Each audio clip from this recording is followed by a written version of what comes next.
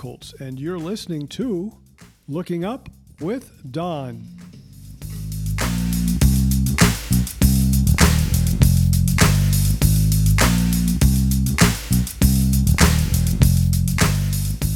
This is the Looking Up with Don podcast, episode number 43 for the week of October 28th, 2020.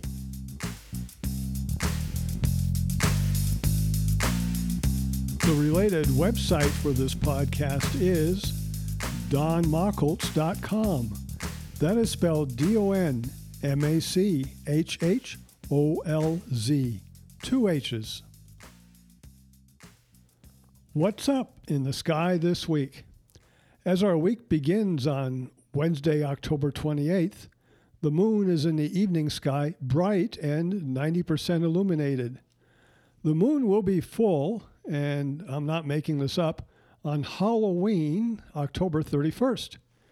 That is also the second full moon in the calendar month of October, which means it is a blue moon. The term blue moon indicates a rare occurrence, such as once in a blue moon. Blue moon originally meant the third full moon when there are 4 full moons in a season, such as winter, spring, summer, or fall. We will have one of those in August of next year. But over the past few decades, the definition of blue moon has changed to mean the second full moon in a calendar month. Well, we had a full moon on October 1st, and the second one is on October 31st. This type of blue moon occurs every 2.7 years, so it is rare. The moon does not appear blue, so don't look for a blue color on the moon. In fact, astronomers generally don't care what the full moon is called. To most of us, it's just another full moon. The same with the names for the full moons each month, such as the snow moon or pink moon, the flower moon, strawberry moon, sturgeon moon, harvest moon, and cold moon. Those are moon words made up to describe the month or season each particular moon is in, and it does not describe the moon itself. In fact, to astronomers, every full moon could be called the bright moon. On its way to full moon, the moon passes south of Mars on October 29th. By the end of our week, Tuesday, November 3rd, the moon will be just a few days past full and rising shortly after the sky darkens each evening. At full moon, October 31st, from mid-northern latitudes, the moon rises only about a half hour later each night. So each night will seem like a repeat of the night before. Sky darkens, moon low in the east. Groundhog Day on Halloween. With a moon lingering in the eastern sky this week, let's try something we did last month. Let's watch birds fly against the silhouette of the moon. From most locations, if you watch the moon through a telescope or binoculars for 20 minutes, you'll see some birds or even some bats flying across the moon. Use a moon filter or stop down the aperture of your telescope so it's not so bright, and see what you can see. Give it 20 minutes. Our morning sky has both the winter Milky Way and the bright planet Venus rising before twilight.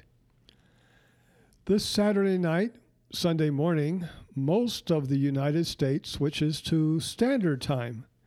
They have been on daylight savings time since March 8th, nearly 9 months ago.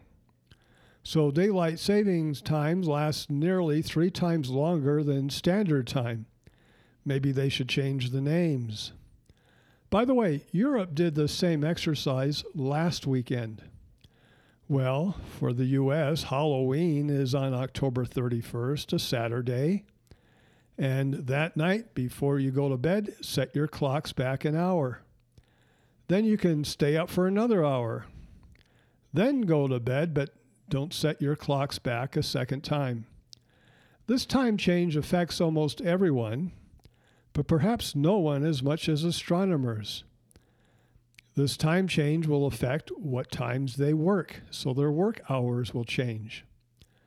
So if it was getting dark at your house at 7 p.m. each evening, and that time is slowly getting earlier each night, suddenly it gets dark at 6 p.m. So you can begin your evening observations an hour earlier. Now, what happens in the mornings? If the morning twilight was beginning at 5:30 and that time was slowly getting later each morning, twilight will now begin at 4:30. So if you're getting out of bed to see stuff in the morning sky, set your clock for an hour earlier than you did before. Will you be able to see the International Space Station this week, which for our purposes begins Wednesday, October 28th and runs through Tuesday, November 3rd? It all depends upon location, location, location. Your location, the ISS location, and the sun's location. This week we have 4 zones. For those living north of about 37 degrees north, the ISS will be in your morning sky all week long.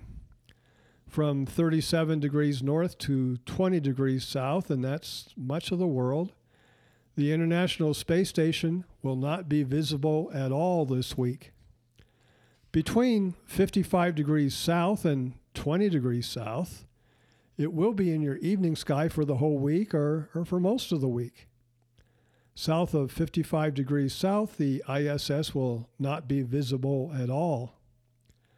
To determine where the International Space Station can be seen in your sky, go to the website heavens-above.com and enter your location, then click on ISS. We have been reviewing a book that I wrote in 1985.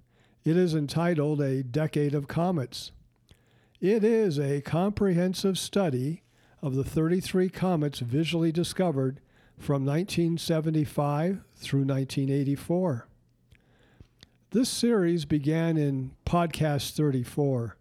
The book has 6 parts, and this week we begin part 5, The Discoverers. The book is available free from my website, donmachholtz.com, and downloadable in sections. This week, download Podcast 43, A Decade of Comets, Part 5. When I was considering searching for comets in late 1974, and then officially systematically started searching on January 1st, 1975, I thought there were a good number of people out there searching for comets. I asked around my local astronomy club, the Mount Diablo Astronomical Society in Concord, California, and no one was searching for comets. Well, maybe at some of the other clubs. As it turned out, I knew no one personally who was searching for comets. In time, I learned that John Bortle, a comet expert observer from New York State, was searching, as was Clay Sherrard and Paul Malley, and that was about it in the United States. I knew that William Bradfield of Australia was searching, and so was John Bennett of South Africa. In Japan, there were many amateurs visually finding comets. They all had found comets, so I knew they were searching. Often, and this happened again and again, I would not know who was searching for a comet until they found one. Suddenly, I would receive a telegram with someone's name on it saying they had discovered a comet of such and such brightness at such and such position. The internet was not active at the time, so I would call Dr. Marsden of the Central Bureau of Astronomical Telegrams and find out about the discoverer. In some cases, I would finally meet them, but I seldom travel, let alone travel overseas, so most of the comet discoverers I've never met. And may I say that When I began comet hunting, I did not let the astronomy community know about it. First, I had decided to give it a try for a few months to a year and see if that was really what I wanted to do. Why say that I was doing something if I was going to stop doing it soon and move on to some other area of astronomy? Secondly, I had not found any comets, and discovering a comet is considered by many to be the only sign of a successful comet hunter. So if I were to say, oh, I hunt comets, they might say, ha ha, you are a comet hunter, but you haven't found anything yet? That's not how comet hunters see it. Comet hunters do not allow their pursuit to depend upon finding or not finding comets. The serious ones, those who systematically search for comets, learn to count hours and consistency rather than comet discoveries. You can control those things, getting out of bed, sweeping the heavens, improving your system, advancing your techniques. You are in control of those things, but you are not in control of where the new comets are located, nor how bright they are, and you're certainly not in control of what other astronomers are doing. So don't get bothered over things you cannot control and work on those that you can. So from the start, I decided to count hours, not comets. For instance, I have searched the sky for 8,717.5 hours since January 1st, 1975. And that is the time that my eye is to the eyepiece. That has taken 5,004 comet hunting sessions. And I have swept the sky for 550 consecutive months. That is, each month in the past 45 years, 10 months, I have done at least 1 hour of comet hunting. My average is 15 hours per month. But I did more hours in my first few years, and then many years with about 100 hours each. Now I'm back up to perhaps 200 hours this year. For those interested in my comet hunting history, hours, and so on, download Podcast 3, Comet Hunting for 2020, Hours and Comets. That's under Podcast 3 on my website. I have found comet hunters to be humble and helpful. Some people think that we think of ourselves as better than others, but I just don't see that. We're just like most everyone else, with jobs to go to, families to raise, bills to pay. Something else I've learned, and I would say it from time to time, the only people who care about how many comets you have discovered are other comet hunters and your mother. Then I began to realize that my mom kept forgetting my comet count. 3 more things. We comet hunters compete against each other because there is a limited number of undiscovered comets out there, and once it is discovered and named, then that comet is now discovered, and you, or I in this case, have to look for another undiscovered comet. Missing out on a comet discovery can be depressing, and I've learned that not just from my own experience, but from other comet hunters. And when that happens, I always analyze why I missed that comet and how to prevent it from happening again. In fact, the motivation behind the book, A Decade of Comets, is based on that. But even though we compete, we respect each other because we know what it takes to discover a comet, and it is not easy. Comet hunting programs take creativity, wisdom, and intelligence. Comet hunters do not go out each night and aimlessly poke here and there around the sky hoping to find something. No, there is a system to the search, and the best comet hunters continue to improve on it. Second, there are those in the astronomy community who think that comet hunting is a waste of time.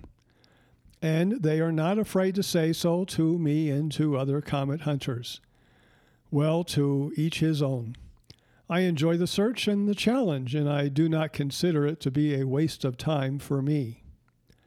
Finally, there are a few out there who are jealous of the comet hunters' discoveries. I was slow to catch on to this, as sometimes I can be socially not up to speed. A friend or spouse might say to me, "Did you know that guy just insulted you with what he said?" And I think, oh, okay, I guess that's why they said that.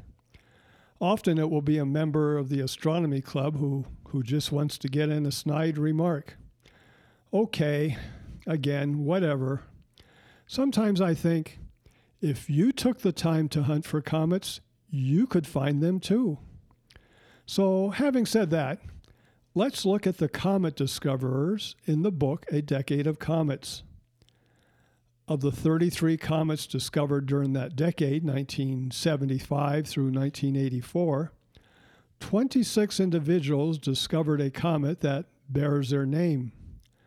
21 of those 26 found their first comet during this decade, with many going on to find more comets since then.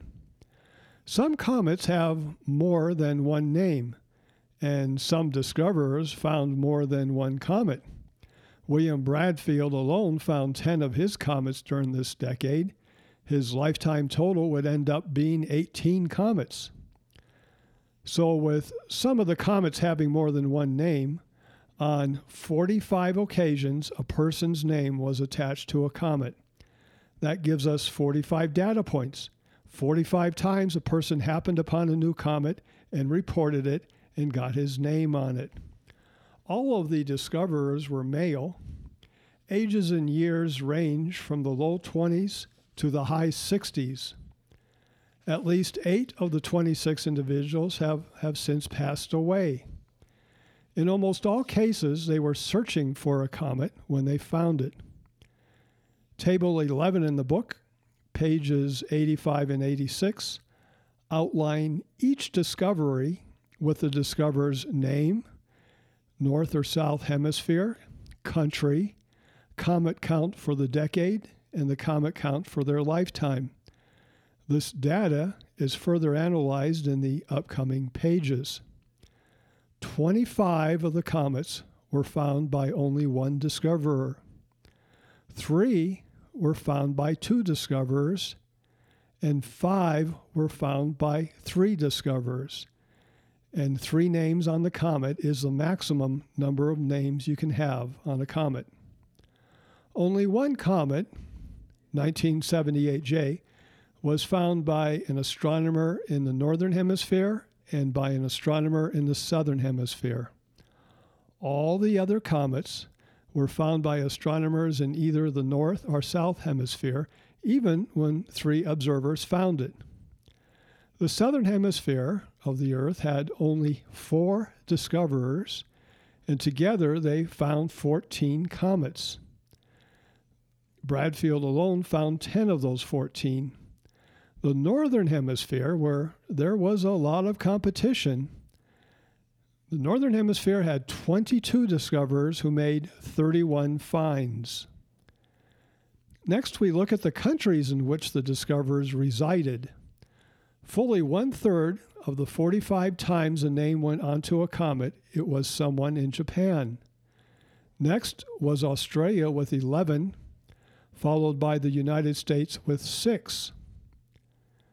As for the number of individual comet discoverers living in each country, Japan had 10, the U.S. had 6, and Australia and England had 2 each.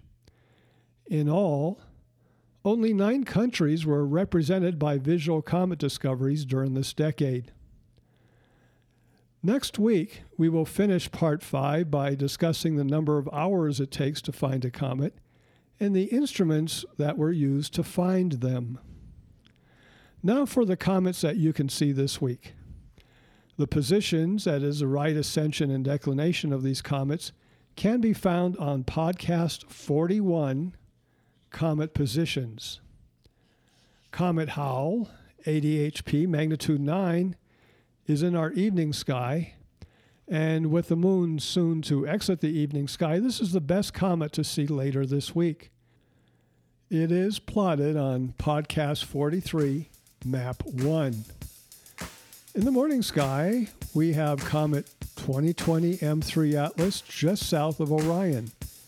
It is plotted on Podcast 43, Map 2. But beginning this weekend, the moon will interfere with observations. Comet 2020 S3 Erasmus is now magnitude 10 and also in our morning sky. It continues to brighten. It's plotted on Podcast 43, Map 2, but note that the moon will also share the sky with the comet as we go through the week. Finally, Comet 2020 P1 Neowise survived perihelion and is now fading rapidly in the morning sky. You have been listening to Looking Up with Don, podcast episode number 43 for October 28th, 2020. I'm Don Machholz. Once again, the related website for this podcast is donmachholz.com. That is spelled